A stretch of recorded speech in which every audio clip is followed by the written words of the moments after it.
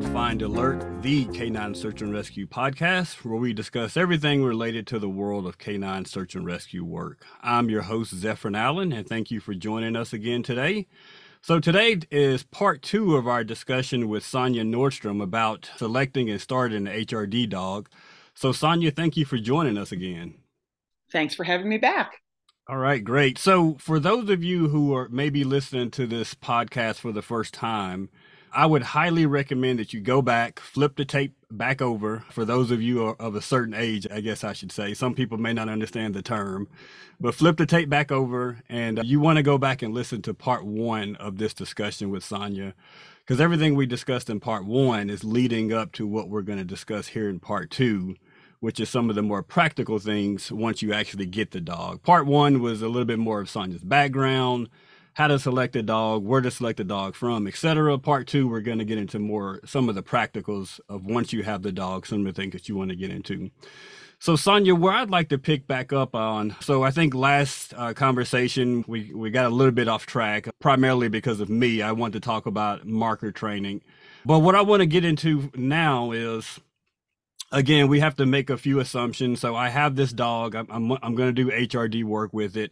I want a wilderness search dog, so a dog that can go out and cover 80 acres for a person who's been missing for a week or 6 years, whatever the case may be, not necessarily a cold case. But that's the type of dog that we're looking for. So let's say I have this 8-week-old puppy. What I'd like to ask you about is what you do with your dogs for environmental exposure, and how are you getting them acclimated to the various environments they're going to encounter as a wilderness SAR dog. Okay. I think a lot of that goes to selection, number one. Mm-hmm.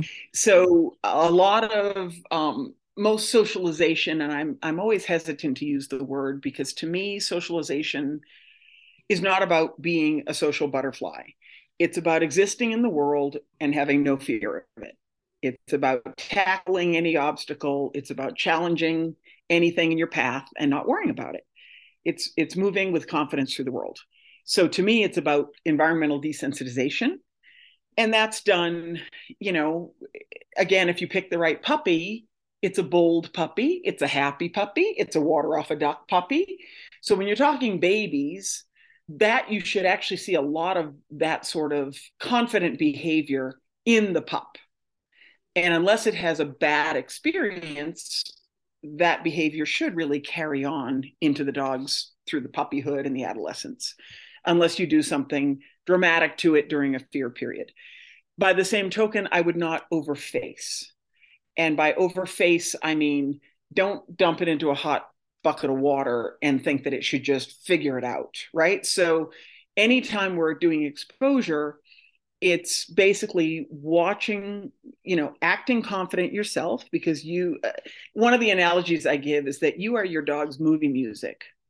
So are you watching Jaws and hearing that very tense, stressful music that something bad's going to happen? Or are you watching Love Story where everything's happy and flowers and fields, right? So you have to set that tone with your dog. You move confidently. You don't walk on eggshells.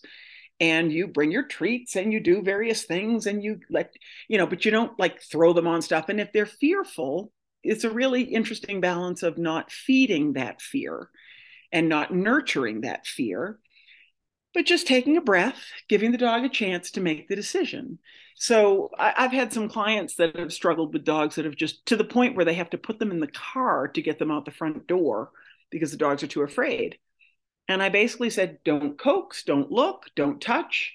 Just let's go play in the driveway. And then let the dog self-discover. Let the dog make the decision that's what's going on is a better thing. Reward the braveness, and then let them go back. So it's kind of this ebb and flow kind of thing that you do if a dog is showing hesitancy. What you don't want to have happen is putting them into a difficult situation where they perhaps get hurt or injured. And now they're going to have this negative idea that this is dangerous and it hurts me, right? So it's safe exposure. It's using thresholds. It's watching them. It's letting them put their toe in the water and maybe take it out and think about it. And then maybe we'll go in the water a little deeper and take them out and think about it. It's not this constant pressure to, oh, let's go. You're fine. That's all pressure. And I think people don't understand that very often encouragement becomes pressure, and we don't really want that. So I'm going to ask you to describe what pressure means because this is an important term that I think a lot of people in our community don't doesn't necessarily know a lot about. But there's multiple ways to put pressure on a dog. Could you walk through that just for a bit? Oh gosh, that's hard. I mean, there's physical pressure, obviously Hmm. leash pressure and touching pressure and all sorts of things like that. But I'm talking more sort of emotional pressure. People think, oh, come on, puppy, come on, puppy, come on, puppy. And the puppy, it's almost a big distraction. So instead, I'd rather, like, literally, I did this with a dog who wouldn't go out a dog door. I taped up the dog door, I put a treat on the outside, and I walked away. And the people looked at me like I was nuts. They're like, we're paying you. And I'm like, don't worry about it. And then sure enough, the dog stuck its head out and we just went a little, Hmm. and the next thing you know, zooming in and out of the door. So everything, my entire approach to all training is component based, breaking it down, little pieces, right? We don't play the whole concerto all at once. We don't play the whole game all at once. We break it down into skills, we break it down into little pieces. So if you're talking about a dog being bold enough to walk a plank, maybe we just let it take treats off the plank. Maybe we let it just stand on the plank. Maybe we let it just get up and down to get to the plank, right? But it's not about, you got to walk the plank. You got to walk the plank. Come on, come on, come on, come on. It's too much. And a bold dog, you don't have to worry about these things, but sometimes they have to. It's kind of like, give me a second to think about it. If you can relate it to a human, if you're afraid of heights, somebody dragging you to the edge of a high building is not going to make you feel good about it. Somebody letting you decide that maybe it's cool out there because everybody else out there is having champagne and looking at a pretty view and they all look really happy, right? Um, so, and the most bit of pressure is what to do when a dog's a little hesitant and then it finally, then they like attack them with praise. Well, you may as well have just scared them back into the cocoon because I was just digesting this. So the idea of letting dogs explore and digest peacefully and then behavior. So humans put a lot of pressure in their desire and impatience for the dog to succeed. And that does not bode well for the dog. So there's a fine line of courage and pressure. Yeah, that's a great point. And that was exactly what I was hoping that you would say. So, for our listeners, we took a quick break to fix some of the audio issues that we were having. I think they're fixed now, so we'll continue with our discussion. So, Sonja, to the point that you were making around environmental exposure, do you think there's something to be said about having an older or senior dog help with that exposure process with puppies? I know with I've seen with my dog, with my older German Shepherd, he's pretty much fearless, and my younger dog will look to him if something does frighten her, and if he's reacting to it, she reacts the exact same way, which is usually he didn't react at all. Is that something that you've seen be successful with dogs that you've worked with? Yeah, yes, except it may not translate to the dog being able to do it on their own. Hmm. So if it helps them, great. I mean, basically, when it comes to training, you do anything to get the result you want, right? So training really is about your level of creativity. And if you've got a young dog, especially a puppy, again though, if that puppy is chasing after a super that older dog isn't concerned about whether or not the puppy's being overfaced. So you may potentially run a little risk where the puppy's scrambling to keep up, distracted away from the threat of the area, scrambling to keep up, and may actually get hurt in the process. So again, being aware, making sure it doesn't become a bad thing, right? Because you as a human can, maybe if you're talking rubble or something like that, you can pick the path that will be a successful path for the puppy. Your older dog isn't going to pick that path. Your older dog's just going to go. Hmm. So there can, I mean, definitely can be a plus. It makes the puppy have fun and then they don't stress over it. But at the same time, that older dog may be training the puppy, but it's not necessarily training the puppy with a thoughtful process in its head. Yeah, it could definitely be to the good or the bad. I remember when I first got my puppy, it was the 4th of July. And I live out in the boondocks, so we can set off fireworks here. And the fireworks started. and my puppy was just a bit alerted. And of course, I didn't react because I was watching her. And she looked at my older dog, and he didn't even raise an eyebrow. And she just laid back down and went to sleep. So, Yeah, and that's wonderful. That's yeah, wonderful. And again, the contrary can happen. If you've got a yeah, dog that's yeah, horribly noise sensitive, keep your puppy away from it yeah, because your puppy's going to think, oh, that dog knows everything and he thinks it's a bad thing. So, again, everything's a little bit of a double edged sword. If the absolutely. older dog can be the stable, steady Eddie that just lets everything water off a duck, roll off them, hopefully the puppy will say, oh, well, there's nothing to worry about, right? Because animals naturally look. That's why, as a human, we also have to be that person, that animal, that Hmm. leader that isn't phased by things, that just walks through the world like we own it. As opposed to, oh, we're going to come up on a river. Oh, we're going to cross a river. Like people get all excited. And it's like, that's not helping. Could you just be normal, right? I talked about that. I said I kind of wanted to do a t-shirt that said, be normal, because people don't act normal when they're around dogs, right? They get Yeah, out I there. would buy that shirt. They Yeah. walk on eggshells, or they walk weirdly, or they're afraid to move, or they can't bump, or they get all stiff. I'm like, what? Can you just be normal? It's just not that hard, right? Because if you're walking on eggshells, you could play this as a game with people, or play it as a game with your dog, like slink around the house like something scary is going to happen and you'll see your dog be heightened, right? So Hmm. if we do that when we're trying to expose them to things, we're not helping them.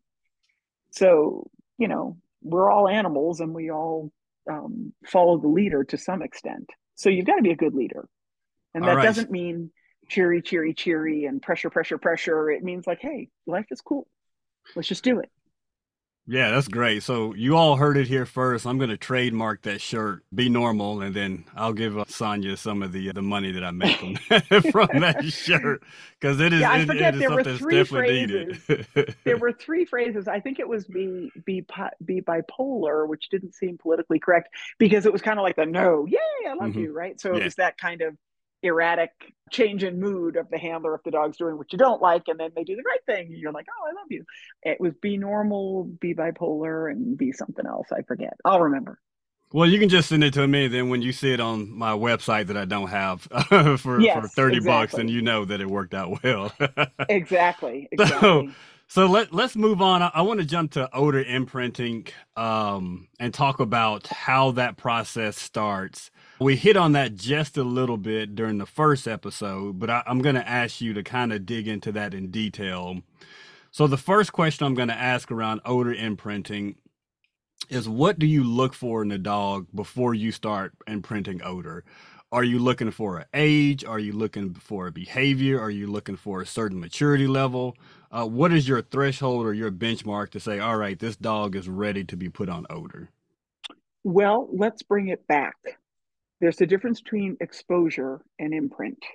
So let's talk terminology. Okay. I think that there can be a great advantage to exposing like 2 and 3 week old puppies in the litter box to various odors because from what I understand, and I'm not some neuroscientist, but I'm under the impression that you do actually build familiarity pathways, right? And that, you know, um, that if you can expose them in the litter box to just in the same way, we think visual stimulus or tactile stimulus, and in the litter box, you've got puppies climbing over things and biting on things and crashing through things. And I think as humans, we think more about mobility and visual, but the dog could easily be learning odors as well. So putting odors, exposing the dogs to various odors in the litter box, it doesn't make it a target odor, but it does make potentially a positive chain.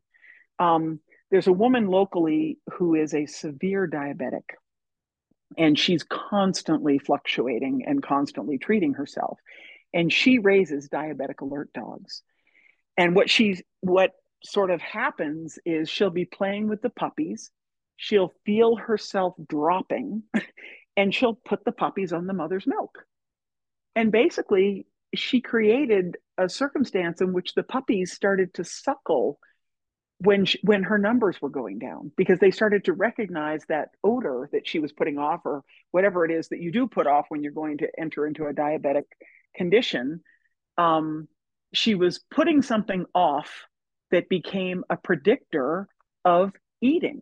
So the Hmm. dog, so you noted that the puppy started suckling, like reaching for her earlobes and things to suckle. And so very early, you can make associations. So you certainly could pick different odors, whether it's bomb odor or narcotics odor or whatever, expose the dog to those odors, those baby puppies, and then, let them sniff at it and explore it and then put them on their mothers, right? So you're creating kind of this interesting precursor, right? So there's nothing wrong with that. That's what I would consider exposure. You would also, when it comes to HR in particular, human remains, I do believe there are dogs that shy from it, that don't like it. It concerns them. It's not normal. Um, those may not be great dogs to try to use as HR dogs. I don't know that dogs like the odor of bombs or like the odor of drugs, right? We can train all sorts of dogs for all sorts of odors. They don't have to like the odor. But with HR, it does seem that you will get actually even avoidance to the odor. So I wouldn't necessarily be selecting a puppy that shows avoidance, right? Now, I've heard of some handlers, trailing dog handlers, where their dog is trailing and then they give a proximity alert and kind of an aversion when they've come across someone who has expired. That's a good body posture to recognize. And it has helped those handlers to know that and to say, oh, wait a second, I think somebody's dead and that they're really nearby. So that's a little off track, but it can play either way. But when it comes to an HR dog, you can expose early on before they've left the litter, and you will sometimes see dogs that gravitate more strongly to it than others. Hmm. So that's exposure. Okay. Now we get into actual training. Puppies absolutely live for food because they're growing and they're surviving. And you can do sort of the nose to source exercises, whether it's the tubes or whether it's the various things, and you can build that enthusiasm and drive. But as the dog starts to get older, to me, I feel like you can get that in their brain, but then just leave it alone. Put it in their brain and leave. To me, I would rather leave it alone and not be harping on getting an indication, because they're going to go through all of this, puppy stuff where maybe I want to do this, maybe I want to do that, maybe I haven't been I mean, most SAR dogs, and maybe I'm speaking about the volunteer SAR dogs, right? These are our pets as well. They're working animals and we treat them like working animals, but they're members of our family. They're part of our household. They're not machines. And we don't keep them in a crate all day and then bring them out for an hour. They're not scientific experiments. So I think we have to be kind of realistic about the level of work that we put on them. On the one hand, you basically cultivate them where this is the only thing you live for. And every time you're going to eat, you're going to do this. And you can do that. But I feel like it takes a level of maturity for the dog to have that precision that you want. And when you're pushing them through, when they really don't have the maturity to give you that level of intensity and precision, you're kind of only practicing sloppy habits. And there's so much else that can be done. So that's kind of a really roundabout way of saying, I don't have a timeline. I watch the dog. And what I do is I develop their love for odor, whether it's whether I develop their hunt, whether I develop their love for a game, whether I develop their love for a toy. But I want to develop that I've got to go do this kind of thing. And I can do that with odor on primary reward. But again, if you want intensity in a behavior, you need maturity usually to go along with that intensity. And again, that will be somewhat breed dependent, right? Some breeds really mature very quickly. So to me, it's sort of this give and take, ebb and flow, push a little, retreat a little, not these huge swings. And when people describe that training has to be these big upward, downward peaks, I don't love that and I don't agree with that. If you're watching your dog and just guiding them in an upward trajectory, your dips should be very, very small before you adjust or take a break. You don't push them to the point where they're going to take a deep dive. So, that idea that training has to be this huge up and down graph, I don't buy it. Right. If you're moving I think incrementally, you can have you shouldn't have the it's a, gigantic it valleys should be a because you're moving nice, small steps. exactly. It Yeah. should be a nice, steady upward trajectory with little bobbles here and there. But again, you shouldn't be pouring everything on at once. If you change an element, you change one element, not five. And I use this analogy. If I'm going to go and get vaccinations, I don't get four vaccinations at once, because if I'm going to have a reaction, I really want to know which one caused the reaction, right? Hmm. So if I'm going to train a dog, I'm not going to pile five new things on at once, because then if things fall apart, I don't really know which part of it fell apart. But if instead I pile on one thing, one little incremental build, one little bump, and then I work on that bump a little bit, and then I push that bump out a little, then maybe I bring that bump back and I add a different bump, right? So that I'm constantly just pushing a little, bringing it back, adding something, then putting those together. It's this very nice little incremental build that's very attainable goals. And it's not just, okay, like I see this in wilderness all the time. Well, he can do a runaway, so we're going to do a 40-acre problem. I'm like, how did you go from a runaway to now a double blind 40-acre? That is not an incremental bump, right? That's a huge bump, and you're setting yourself up for failure. Could it go well? It might, and then you'll be all psyched, but you won't know that it went well for the right reasons. It might just be luck. Yeah. And then And what happened if you're it gonna have a doesn't? gigantic valley ahead of you that you don't see coming too. I think Yeah. potentially, right? Yeah. So we see those kinds of things. And I think the biggest flaw in humans in training is lack of an analytical approach and lack of patience. We so want our dogs to succeed. We all sit here and hold our breath like, oh my God, he can do it, right? And we want to jump inside. It's like Little League. We want to jump inside them and give them that home run. And it is so hard to just hang back and say, you got it, buddy. It's all on you. But if you want to be able to hang back, you've got to not overface the dog. And if you overface the dog, you're causing stress. So that's another thing that I really kind of focus on. I want intensity, I want focus. I work toward those things. I want precision, but I don't want to see frenetic stress. And there's some stress is positive, right? So anytime you challenge yourself, there's a little bit. But if that dog is constantly frothing at the mouth and losing it, that's not healthy. And that's not a dog that's going to sustain for hours in the field, right?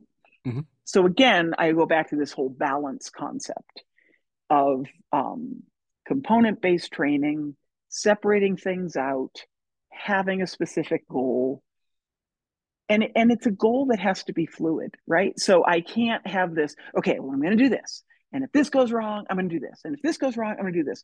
Well, you kind of have to go with the flow, right? And so it's purposeful, but it's not rigid, right? I don't know. Hmm. I guess I'm really difficult to follow because I just kind of flow with it, right?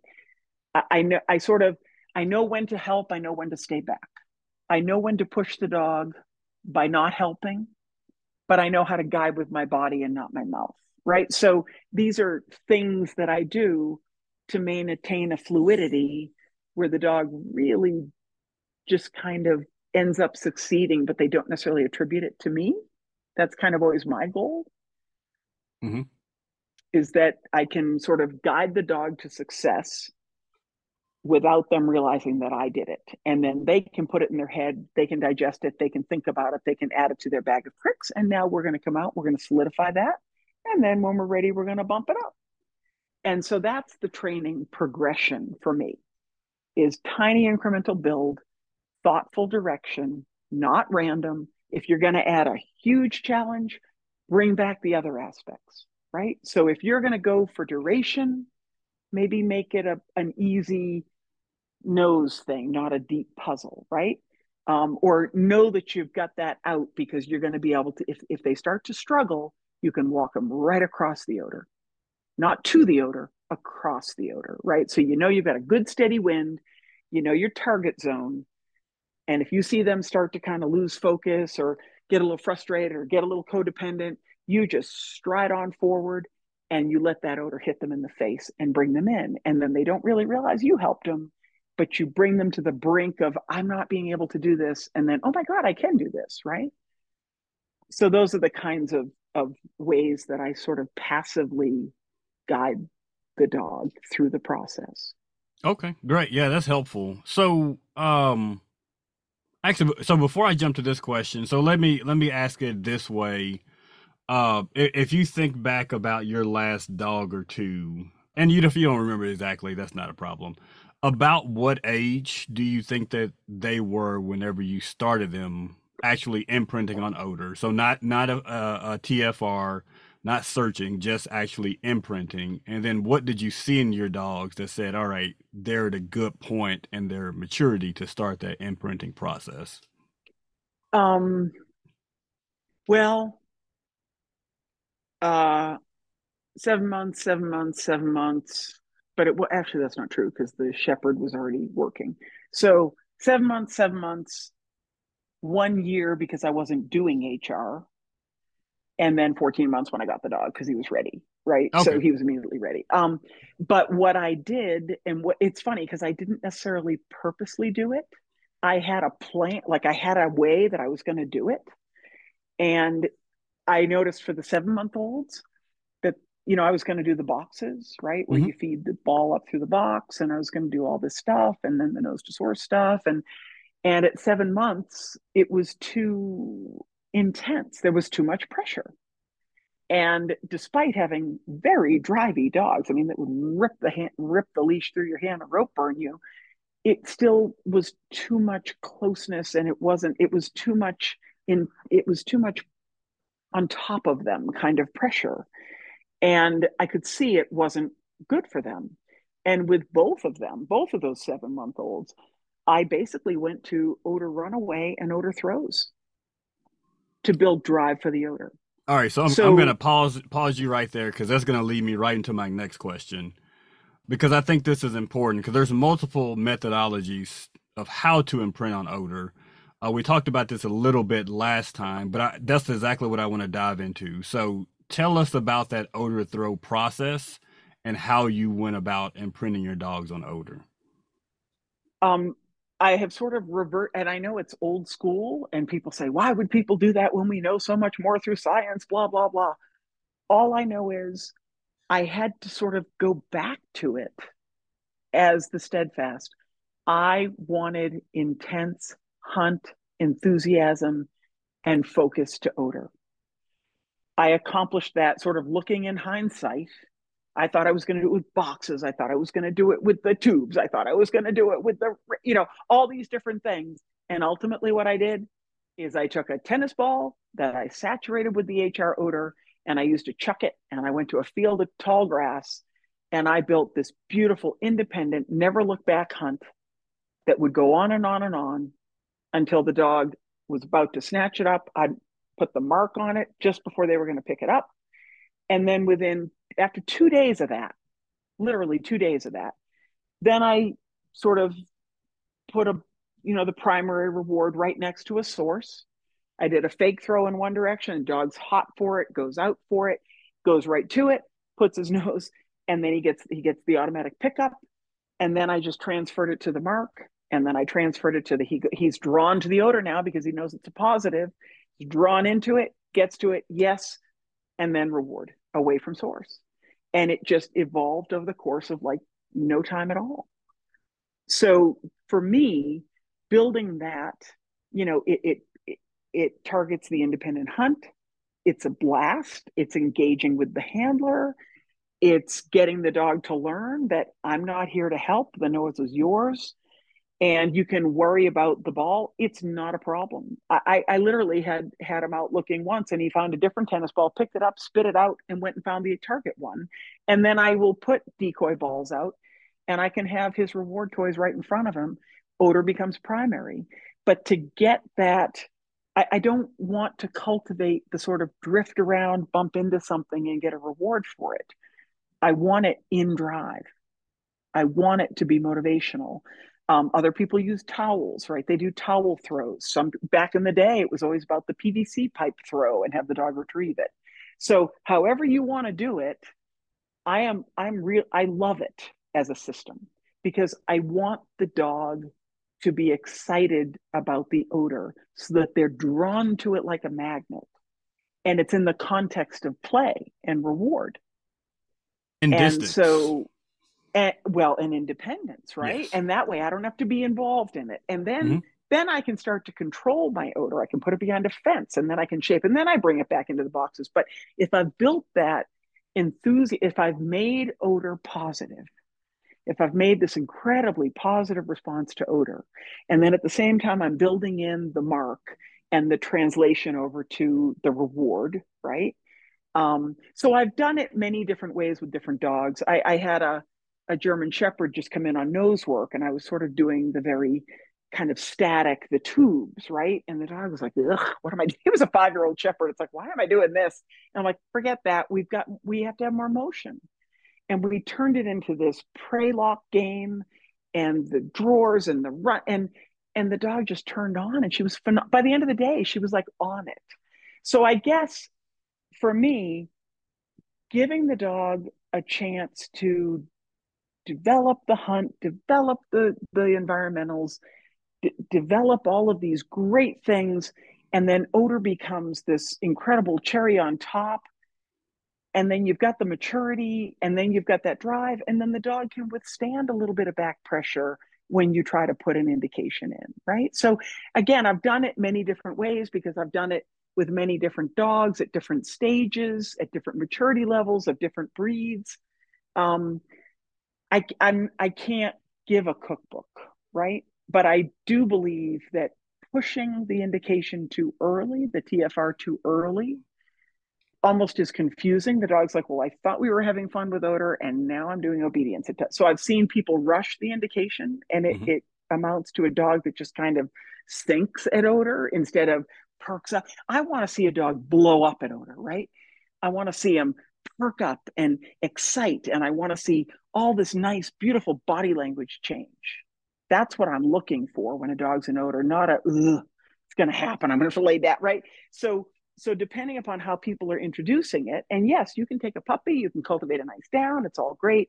But again, with a baby, you can get the behavior and it's cool, but it's not going to sustain through this adolescence and stuff, I don't think.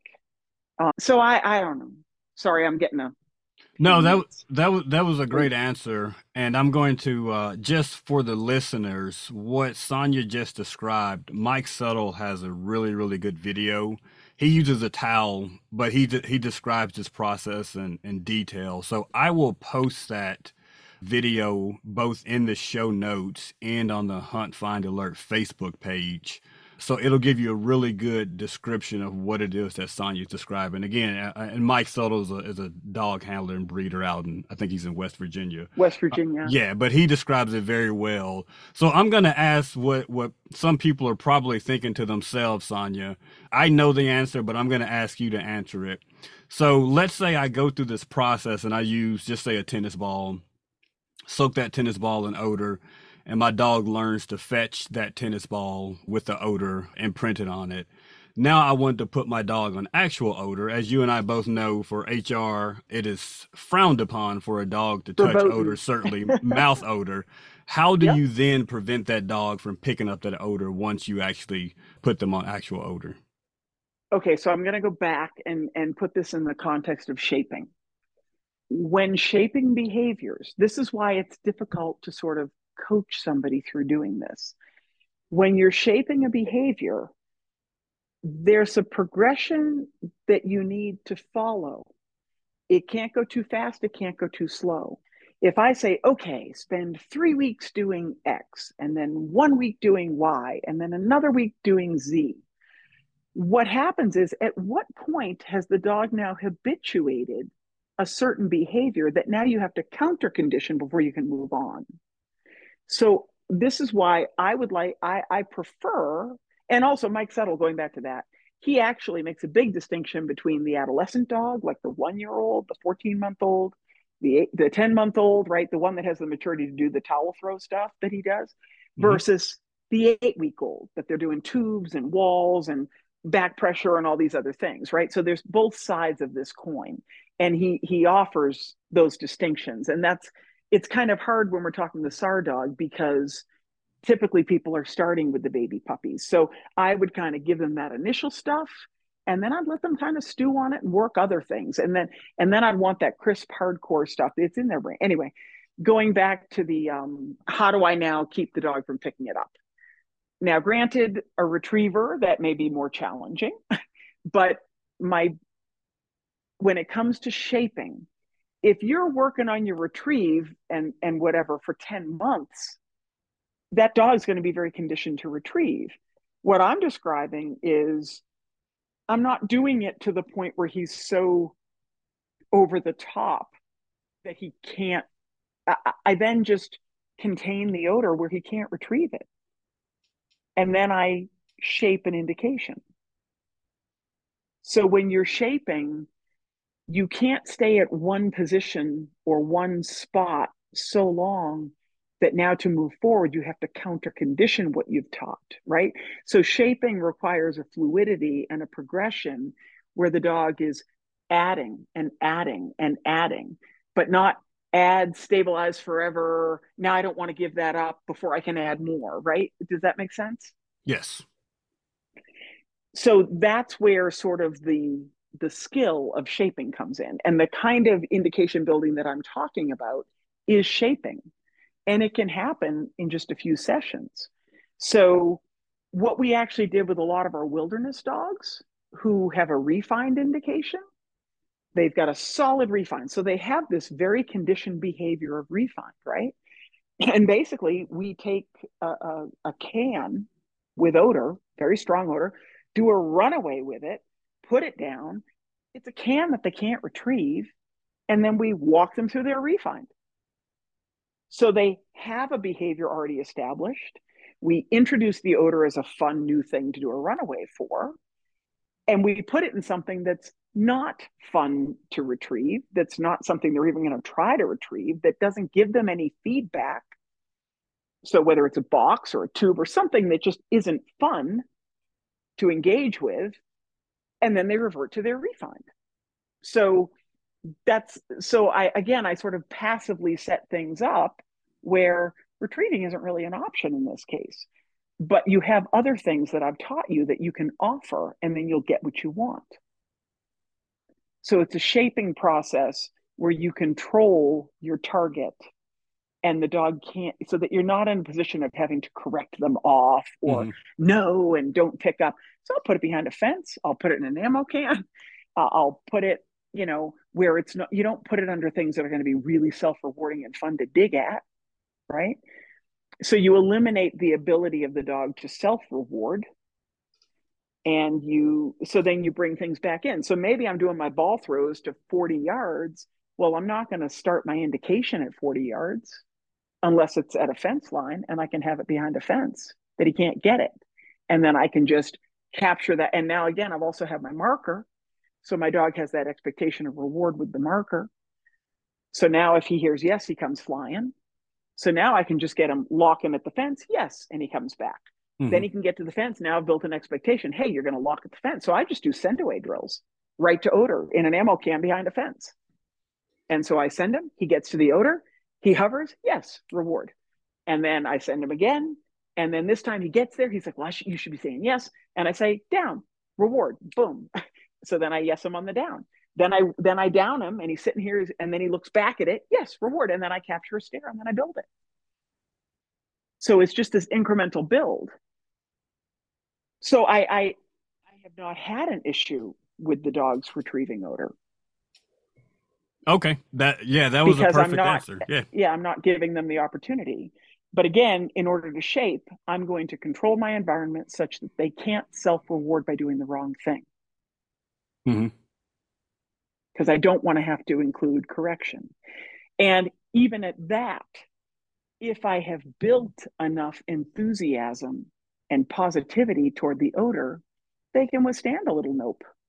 They can handle a little It's not going to shut them down because like, all right, that'll work, right? So now I've built right. But if I've got a dog that's like, I don't know, it's kind of cool. I don't know, there's this odor. I don't know. And then I say, they're like, okay, never mind. I don't need to do that again, right? So Yeah, I'll to never go back me, to it. Yeah. yeah, I mean, it's so the slightest little opposition, they may be like, yeah, I'm not doing that, right? So if I can build all of this excitement, and it doesn't mean over the top where they can't think and they're going crazy, but if I can sort of build this where odor becomes a bit of a magnet, then I have a lot more to work with. I'm gonna be able to withhold reward until the dog makes a good choice because he really wants it, right? So I have to build that want to. Then I can start shaping things back. But without want to, if your dog doesn't want what you're offering, then they're not going to offer anything to get it. Hmm. So this is where reward techniques, building play, building desire, building drive for reward, whether it's food or toys. That's where these are the foundation skills that if you don't have those things, if you do not have a good reward system, don't even bother. So when you're looking for milestones, I'm looking for some level of independence, some level of ability to take correction when motivated. And I don't mean correction. I just mean like interrupt, whatever. You got to do better. Like I need a dog that's willing to work with me and that can withstand a little bit of withholding because I do a lot of withholding in my detection work. It's like, hey, only game in town, and you love this game. So what are you going to give me for it? And they're like, I'll give you everything. And I'm like, yes, that's what I wanted. And then I only pick the thing I want. And so it can be really hard on them. If we God, I tortured one of our dogs the other day. It's a bark alert Abby dog. And she gets it. And I think it's the whole, and she's older and she just gets in a cloud of odor and she just is barking her head off. I mean, we started wearing earplugs. It's so strong. And she bark. Well, I need her to not bark when she hits the room. I need her to actually source. And I said, we're not going to, that's where I mean pressure. If you're going to say, go search, all that does is spin her up more and take her mind off of odor. So instead, we just stand there. And she's like, you guys are so dumb. And then she'll move closer. We say, yeah. And then we inch her closer.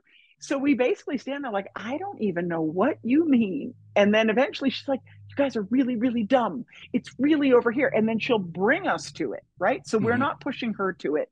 We're basically withholding what she wants and saying, I just don't know. But not saying, find it, direct, point.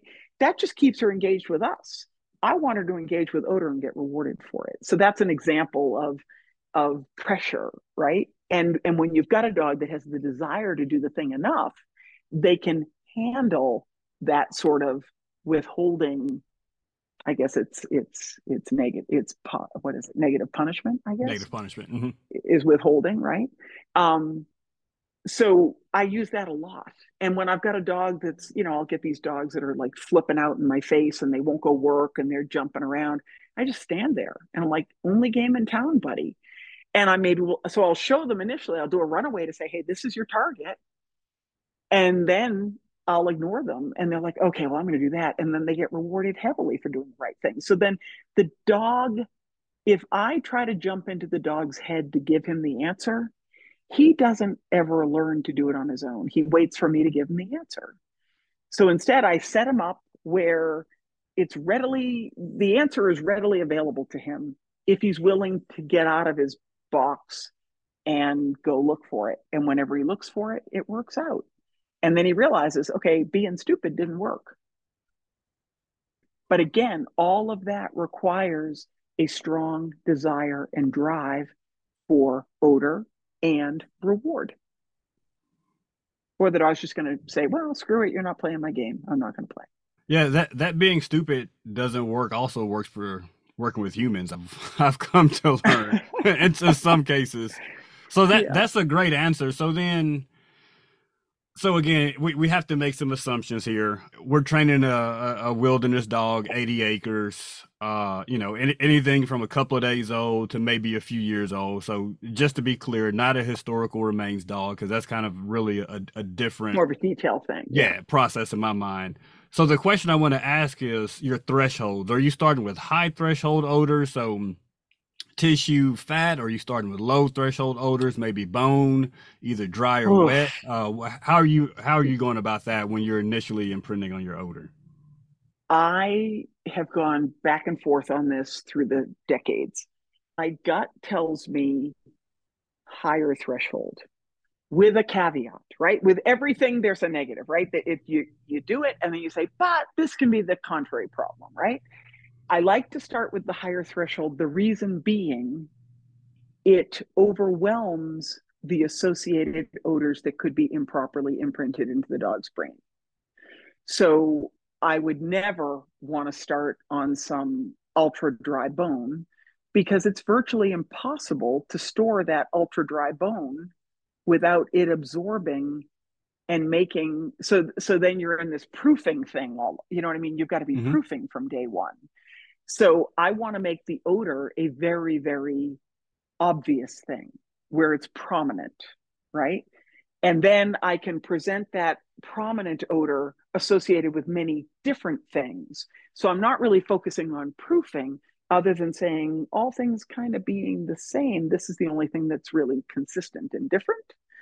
But I find that, and when I say prominent or large source, I'm not talking a torso.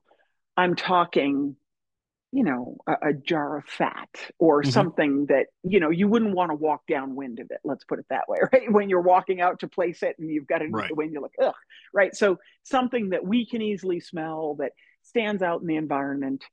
That said, for the wilderness dog, for sure, large source. You don't want them grasping at every little thing, right? You don't want them, jumping up and down at some little wisp of something. They need to be looking for large source. The biggest challenge of cadavers that we really cannot simulate in the field with any level of regularity what we ask the dog to do. The spectrum of odor is like infinite.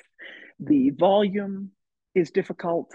The travel of the odor, down during the day or up during the day, down during the morning, over here, over there, trapping here, pooling here. I live in terrain and elevation where it spreads. I mean, you're getting odor at over a mile from someone who's really emitting a lot. And we can't do every permutation. So all we can really do is keep building drive for the spectrum as best we can, the full, 5 stages of decomp, the full spectrum of odor. We give them those opportunities for large exposure at places like Fax and Furs and the San Luis Obispo one. So we go to the seminars to get that. If you have relationship with your coroner's office, sometimes you can get in and get full exposure.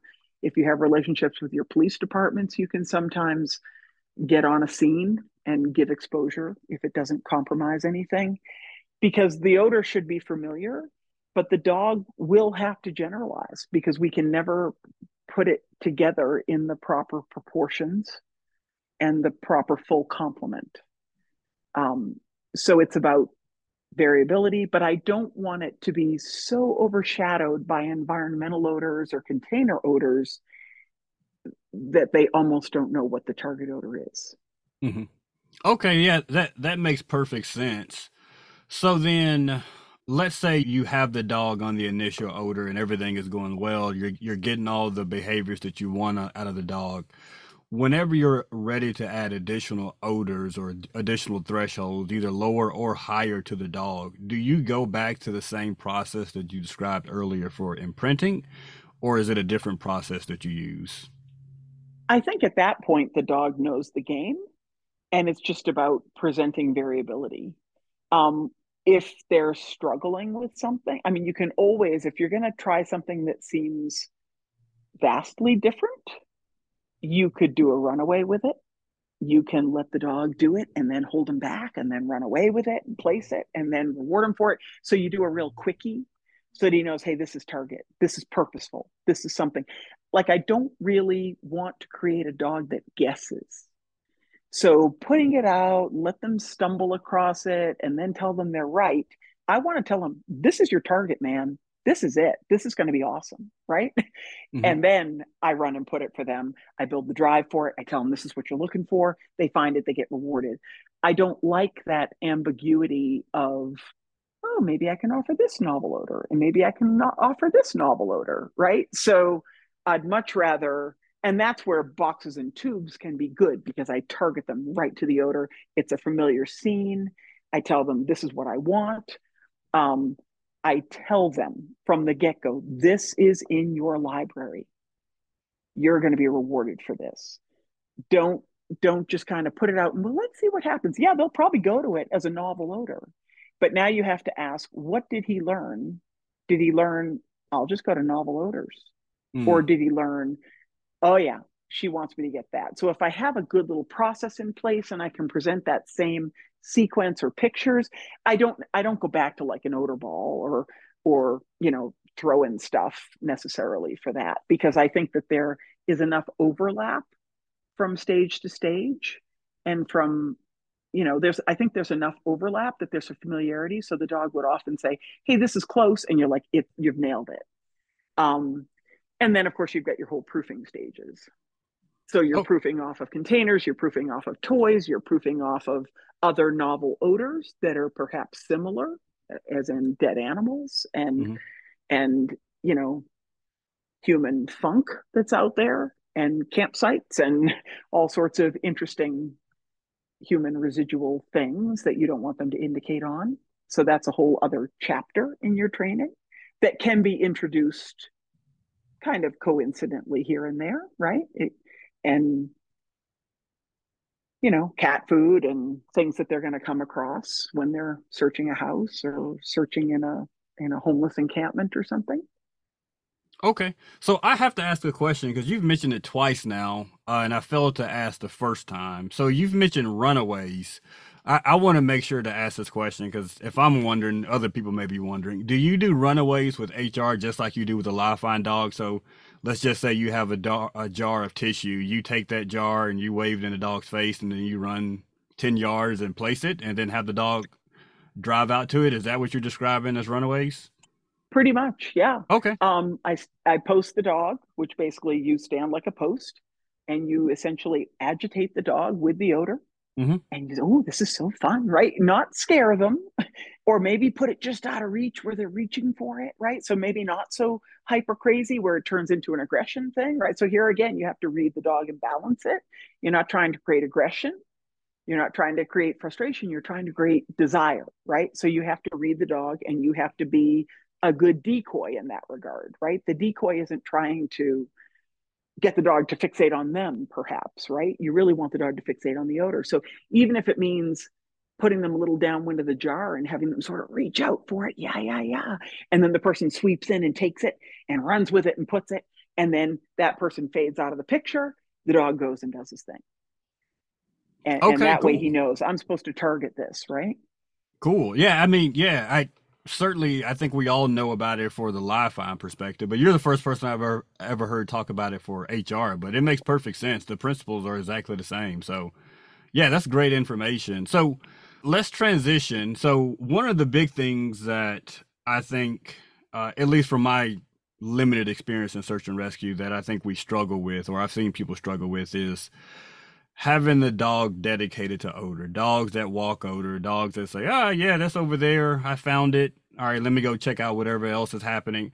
Or dogs that will find it, do a big circle, see what else is happening in the neighborhood, and then maybe you can get the dog back to odor. So, very generic question, high level question. Obviously, dedication to odor is very, very important. What principles or training do you instill in your dogs to ensure that dedication to odor? I build drive for odor from the get go before I ask for anything else. I want to see a body language change that is dramatic because of excitement and anticipation. And if your dog can't have enough intensity to be excited about something that you're going to reward him for, he's going to walk it. If you don't make it the greatest thing ever, he's going to walk it.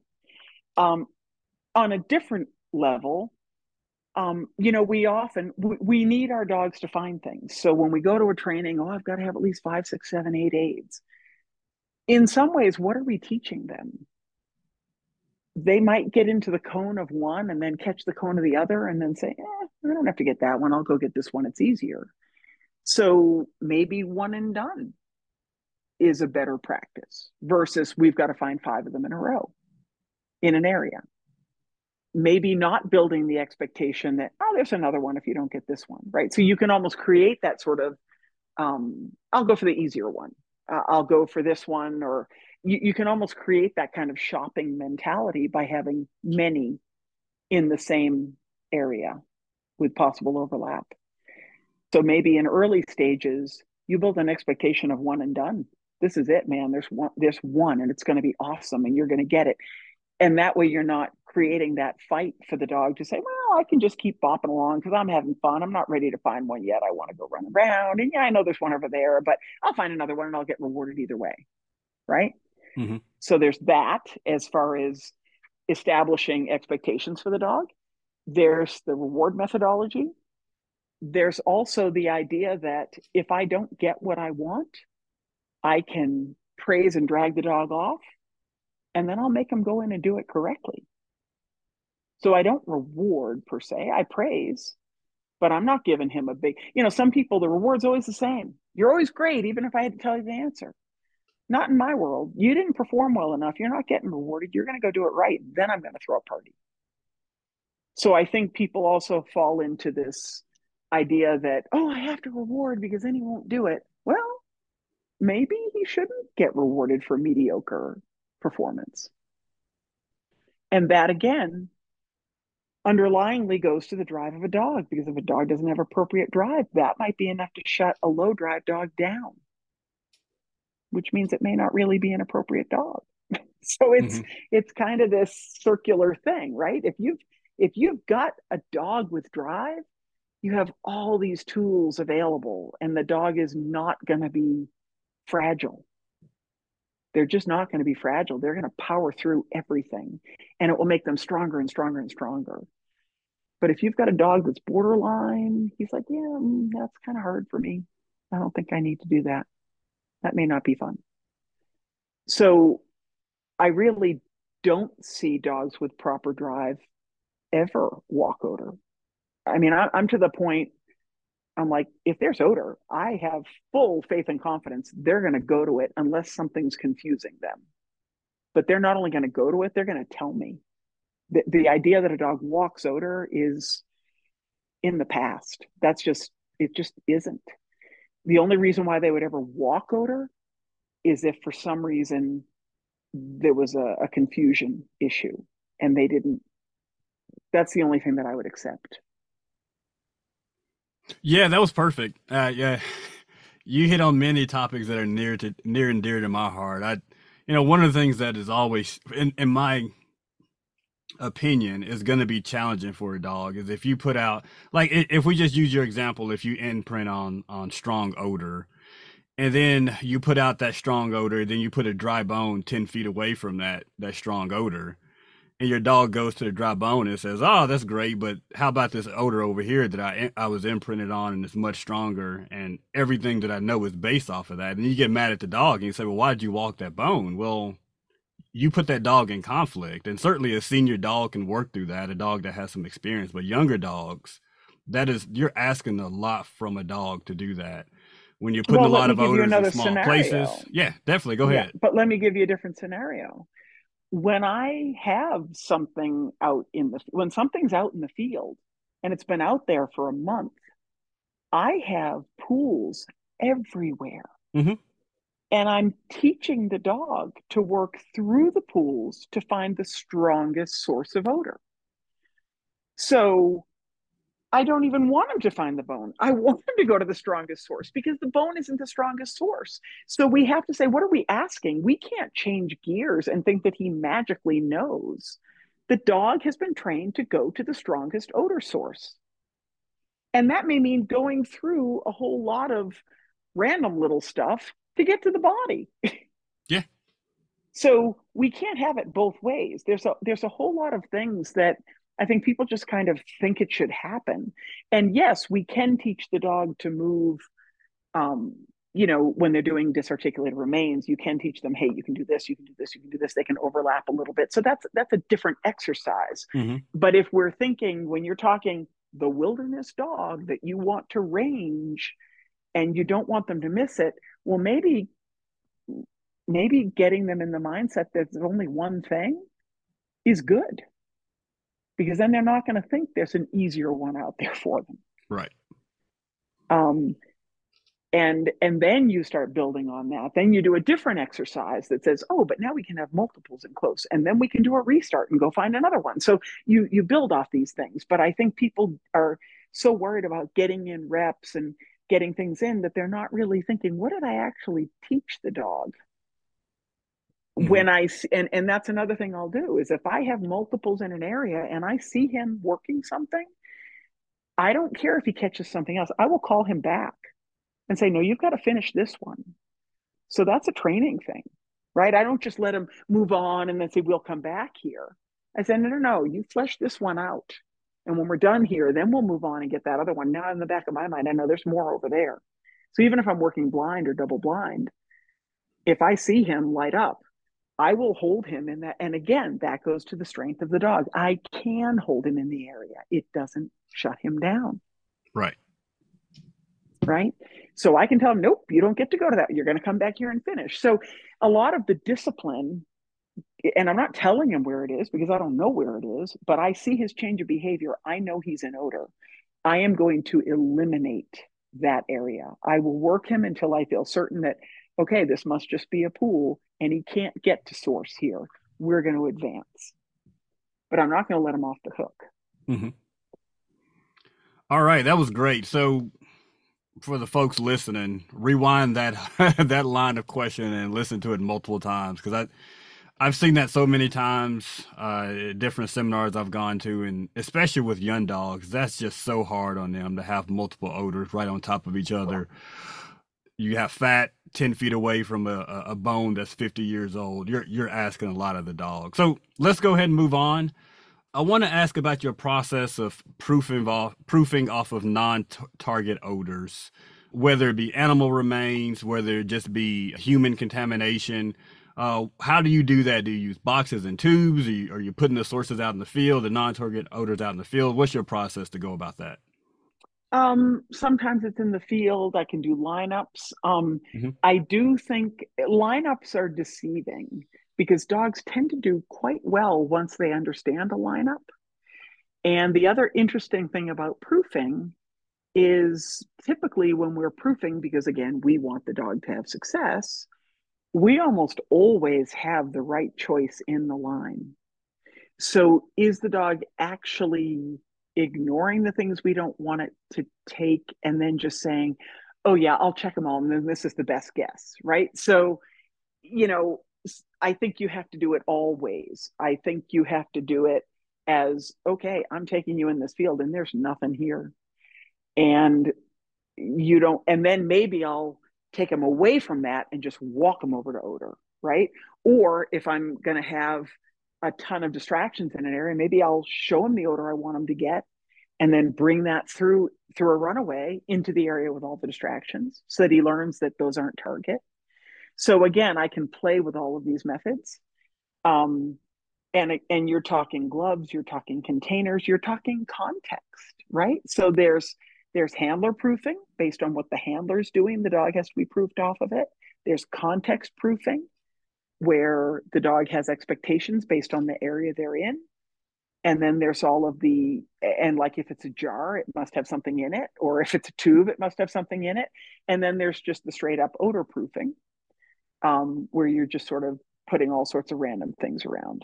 So I find that working in an active live area, um, we had a wonderful opportunity a couple of times to work in our teammates' neighborhood, in the backyards of all their neighbors that are active backyards with dogs and chickens. And one of the guys is a taxidermist. He had all kinds of animal carcasses around and freezers and boiling pots. And fleshy skulls and things.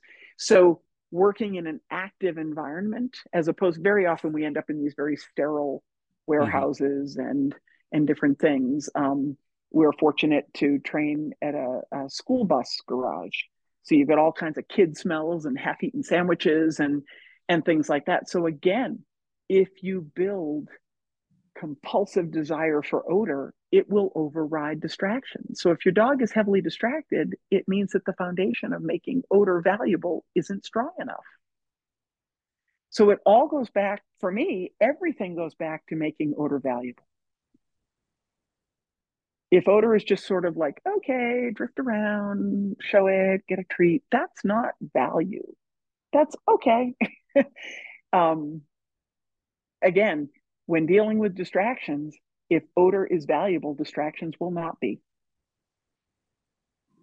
That's a great quote. We can put that on the shirt too. So, There you go. And then it's funny because several of our dogs, it happens by accident, but it's kind of funny when you see it. Mine, when I first got him, really not good at giving back a toy.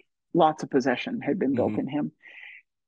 And so he'd whip it away from me and go back to odor. He goes to odor, he spits it out, he stares at odor, and he waits for me to say yes, and he picks it back up. My dog does the same thing. Yep. Yeah. So the point is, he understands the value of this whole sequence too, right? Just the whole thing makes sense. I did and I hate, I'm not trying to say war stories. These are little learning points that stuck in my brain where I know, like, okay, I did it right. My little girl, I was doing a demo, and of course, luck of the draw, there's a calf in an amniotic sac in the field that I'm doing the demo in. I'm like, oh, yippee. Anyway, so we do the demo, and I have my little training aids out, and I reward, at that time, I rewarded with a tennis ball for her. And then it had a whole lot of ground cover, and I threw the tennis ball, and for whatever reason, she couldn't find the tennis ball. And I'm like, okay, just keep looking for it, whatever. And I'm talking and I'm doing my little demo. And the next thing you know, she's over sitting at odor because she's like, I can't find the tennis ball, but this is what brings the tennis ball to me. That's Mm-hmm. like one of those brilliant little moments where I'm like, okay, I have made this most amazing connection in her brain. This odor makes tennis balls appear. This is my life. It's awesome. Right. So that's what she reverted to through all distraction. She wants the tennis ball. And for whatever reason, I couldn't find, and then of course I couldn't find it, so I couldn't give her one. But I thought that was such a little brilliant moment, right? Where she's sitting there saying, this is how I'll get my tennis ball, right? So it's about building expectation, building desire, having a reward that they want. Um, and when they spit out a toy to indicate something, and then my other, I remember, oh, my demos have been funny. Um, he's doing a demo. Of course, I can't get the ball back. He spits the ball, indicates, picks the ball up, goes to the next one, spits the ball, indicates, picks the ball up. Like he just went down the line and did his own thing. I'm like, okay, I guess I can just go home.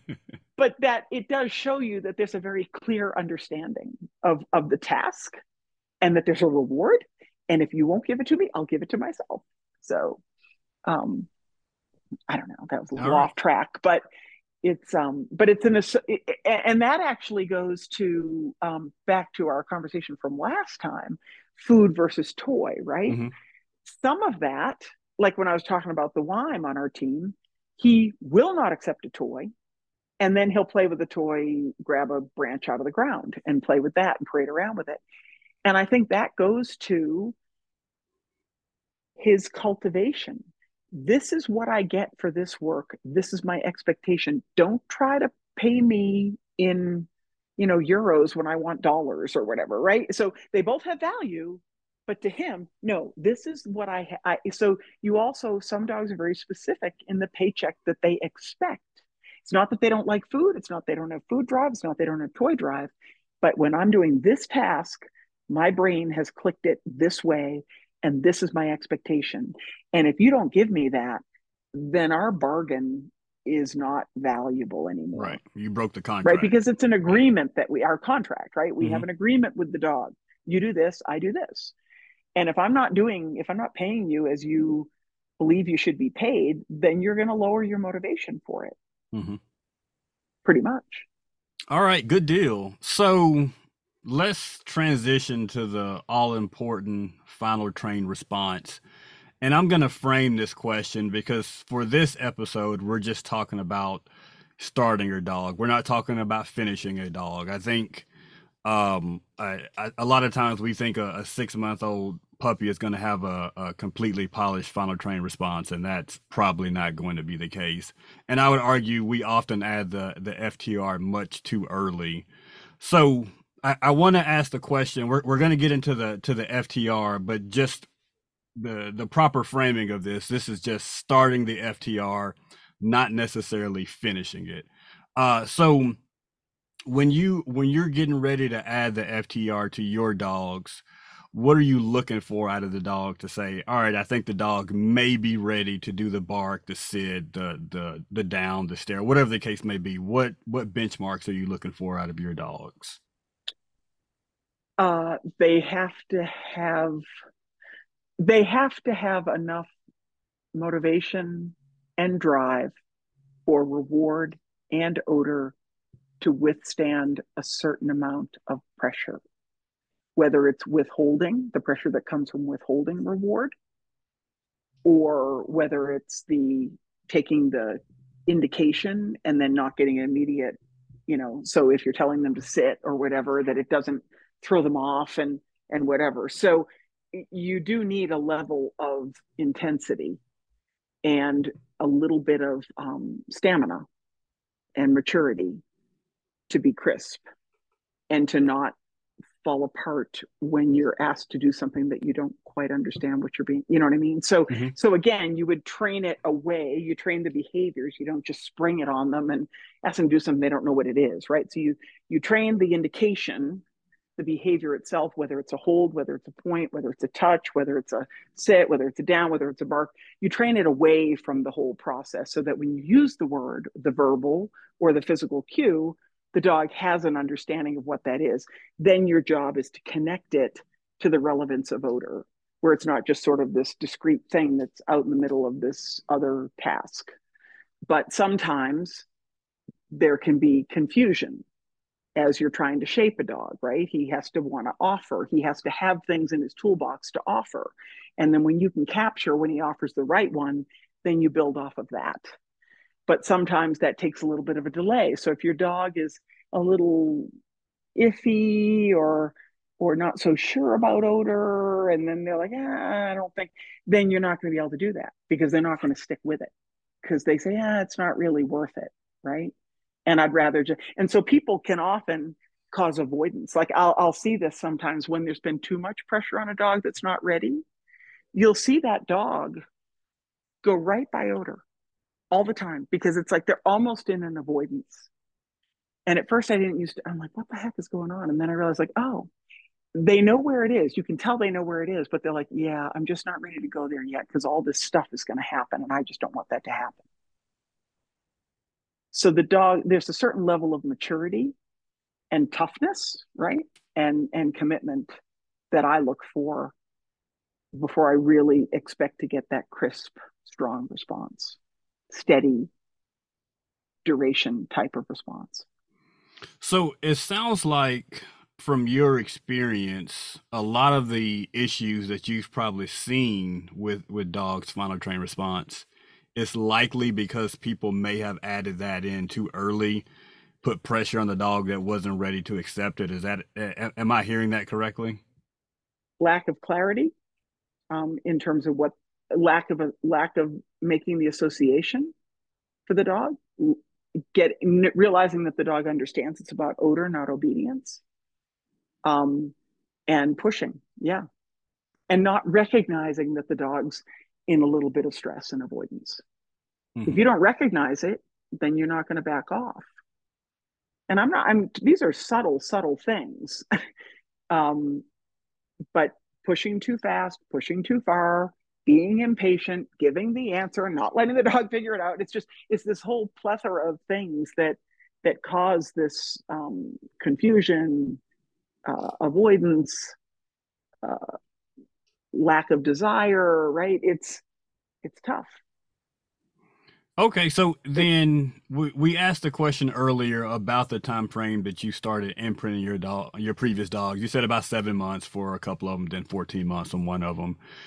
Finger in the air, about what time frame did you actually start adding the FTR to those same dogs? So if you were at 7 months to start imprinting, was it 9 months? Was it 3 years where you started the FTR? About where did that fall at, generally speaking? um, I mean, with the 14-month-old, it was day three. I mean, Hmm. it's not a long process, right? And this is the other reason not to kill yourself over a 7-month-old puppy that wants to chase butterflies, because if you wait 3 months, he's going to be a rock star, and he's going to be a rock star with all of this frustration in between. Um, so uh, it's not really even about the time. It's about it. Once they're driving for odor, then I just make the odor inaccessible and I start capturing behaviors and shape it in almost immediately. Okay, cool, cool. So I don't have a specific timeline. It goes more to the drive of the dog and their commitment and their clarity. And with clarity comes confidence, right? So if your dog is showing ambiguity, it's because they're not quite clear, and then that'll cause avoidance as well. So with clarity comes confidence, and with confidence comes power. And so it's all about power on odor for me, Hmm. But you I know? think what you mentioned earlier, I do want to repeat. Let's say if I want my dog to bark at odor, the mistake I've seen a few times is people say, all right, well, go ahead and put the dog on the odor and tell it to bark, and the dog doesn't even know how to bark yet. So you mentioned That's the earlier, point. You separate it. yeah, Yeah. you separate that, get a solid, rock solid bark outside of the search context. And once that is rock solid, dependable, then you can add it into the context. Did I repeat that correctly? Yeah, absolutely. Right. Component based training. You don't ask for the whole symphony when you haven't, you're you're going to play scales and you're going to do exercises, right? So Hmm. um, you certainly, if you're going to start asking the dog for a behavior, the dog has to understand what that behavior is Right. and how to give it. And then when I'm doing a bark, if I have a dog that knows how to bark, then there's another little technique that I use, because I like a focused bark, a bark at odor, not just standing and barking. Because when you get a big pool and a big source, the dog's in the pool and they're just barking into space, and it's like, I don't know where anything is, right? So it's fine if it's a full body, but if you're doing something more, less obvious, it's kind of nice if the dog has a focused bark at the direction. Hmm. So I'll actually stalk the dog when they're at it, and and if they're kind of bouncing away from it, I'll stalk the dog like I'm coming in. I'm going to take it from you, and they're like, "No, you're not." And then they'll dive on it, and then they'll bark, and I'm like, "Yes." And they're like, "Oh," so you kind of can almost like, "Ooh, I'm coming, man," and they're like, "No, you can't have it." So you have that possession. It's Mm-hmm. really fun to watch them, and then they really target right in on it, and they're like, "No, it's mine." So you kind of inducing behaviors that you can then capture, Okay, not cool. telling, Yeah, inducing, yeah, right? cool. All right, so this has been wonderful. We've covered a lot of information. Hopefully, the listeners have appreciated it all. I know I have. I've learned several things through these discussions. But as is always the case on this podcast, we want to give you the opportunity, Sonja, to talk about some searches that you've been on. This is going to be hard for you. It's probably going to be unfair. I know a friend of mine is going to tell me I probably should just do a separate episode with you just to, to talk about some of the Oh searches you've been gosh. on. But if you have a few that you want to talk about that really stick out in your mind from your, I think, 27-year career in search and rescue, please feel free. I will start by saying that when you're in this business, depending upon where you live, finds are few and far between. Hmm. Especially the wilderness ones where you're given a mountain and they might be on the other side of the mountain. So, um, and you know, the the ones there have been several where the dogs have found where people and other dogs had already been. So those are you know important. Um, I think it's important to not get hung up on how public the search is or how famous the missing person is or the incident is, every one of these, I don't care who you find or where you find them, it's really important work. So I think, some people get all these accolades and, oh, I did this, right? I mean, I say, mine's like, oh, I went to the Pentagon. Oh, yippee for me. Um, it's no more, I mean, yes, it's important and it was very impactful and it was a remarkable thing to be part of, but everybody that's been found is important. It doesn't matter if it made national news, right? Hmm. It doesn't matter if it's just the guy around the hill, right? So some that I'm more proud of um, are when I know that if it had been my first dog, I would have missed because the odor was presenting and I saw the change of behavior and we couldn't nail it down. And I brought an entire team of people back into the desert at 6 a.m. and we were successful in finding, two victims that had been murdered and buried. So that's kind of a huge one. And it was kind of neat to know that, wow, again, I can't train for that. Really, all I can do is expose my dog to odor and make him want it and make him like it. And because of that, I saw all kinds of change of behavior and it was really far. And at that time, I had been told, oh, it's going to be subtle. It wasn't subtle. Um, when there's odor and you've got a dog that really wants it, their change of behavior is not subtle and it travels way more than you'd ever guess, or at least in the environments that I've been. So, and then there was another one where I most often don't interact with the family. I find that a little bit difficult. And unfortunately, one of the family members had said, we just don't know, but we need to know because this is a person who had faked their own suicide before.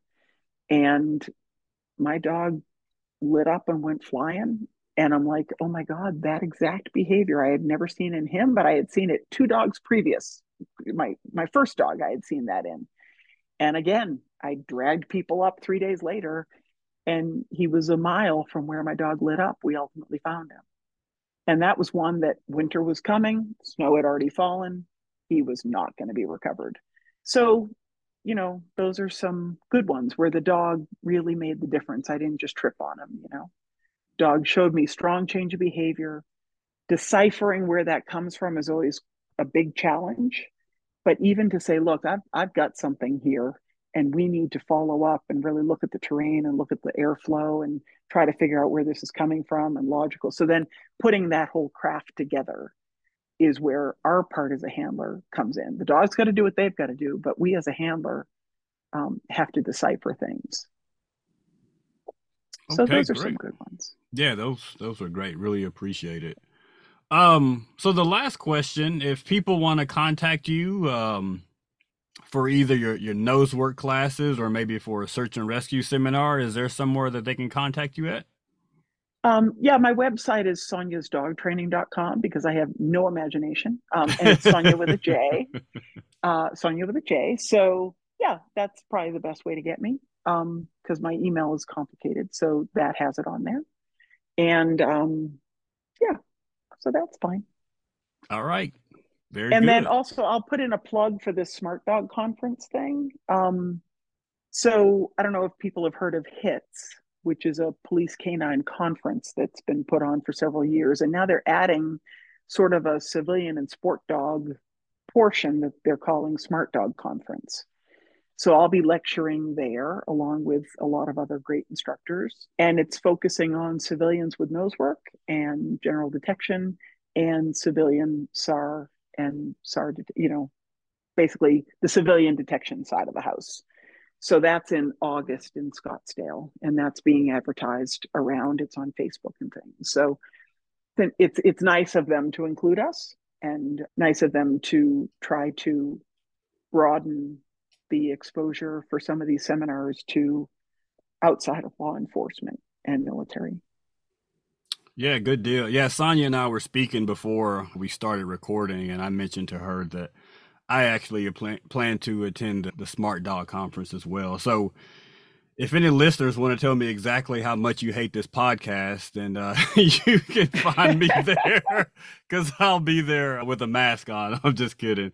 But yeah, I'll put that information again on the Hunt Find Alert Facebook page as well as within the podcast show notes. So, Sonja, thank you so much for your time. This has really been wonderful, greatly appreciated. And there's no doubt in my mind that the information that you convey over the last two episodes are definitely going to help handlers out there to bring people home, which is really what this is all about. So again, thank you so much for joining us. Thank you for having me. All right. Thank you all for joining Hunt Find Alert. We hope that you joined us next time and have a great day.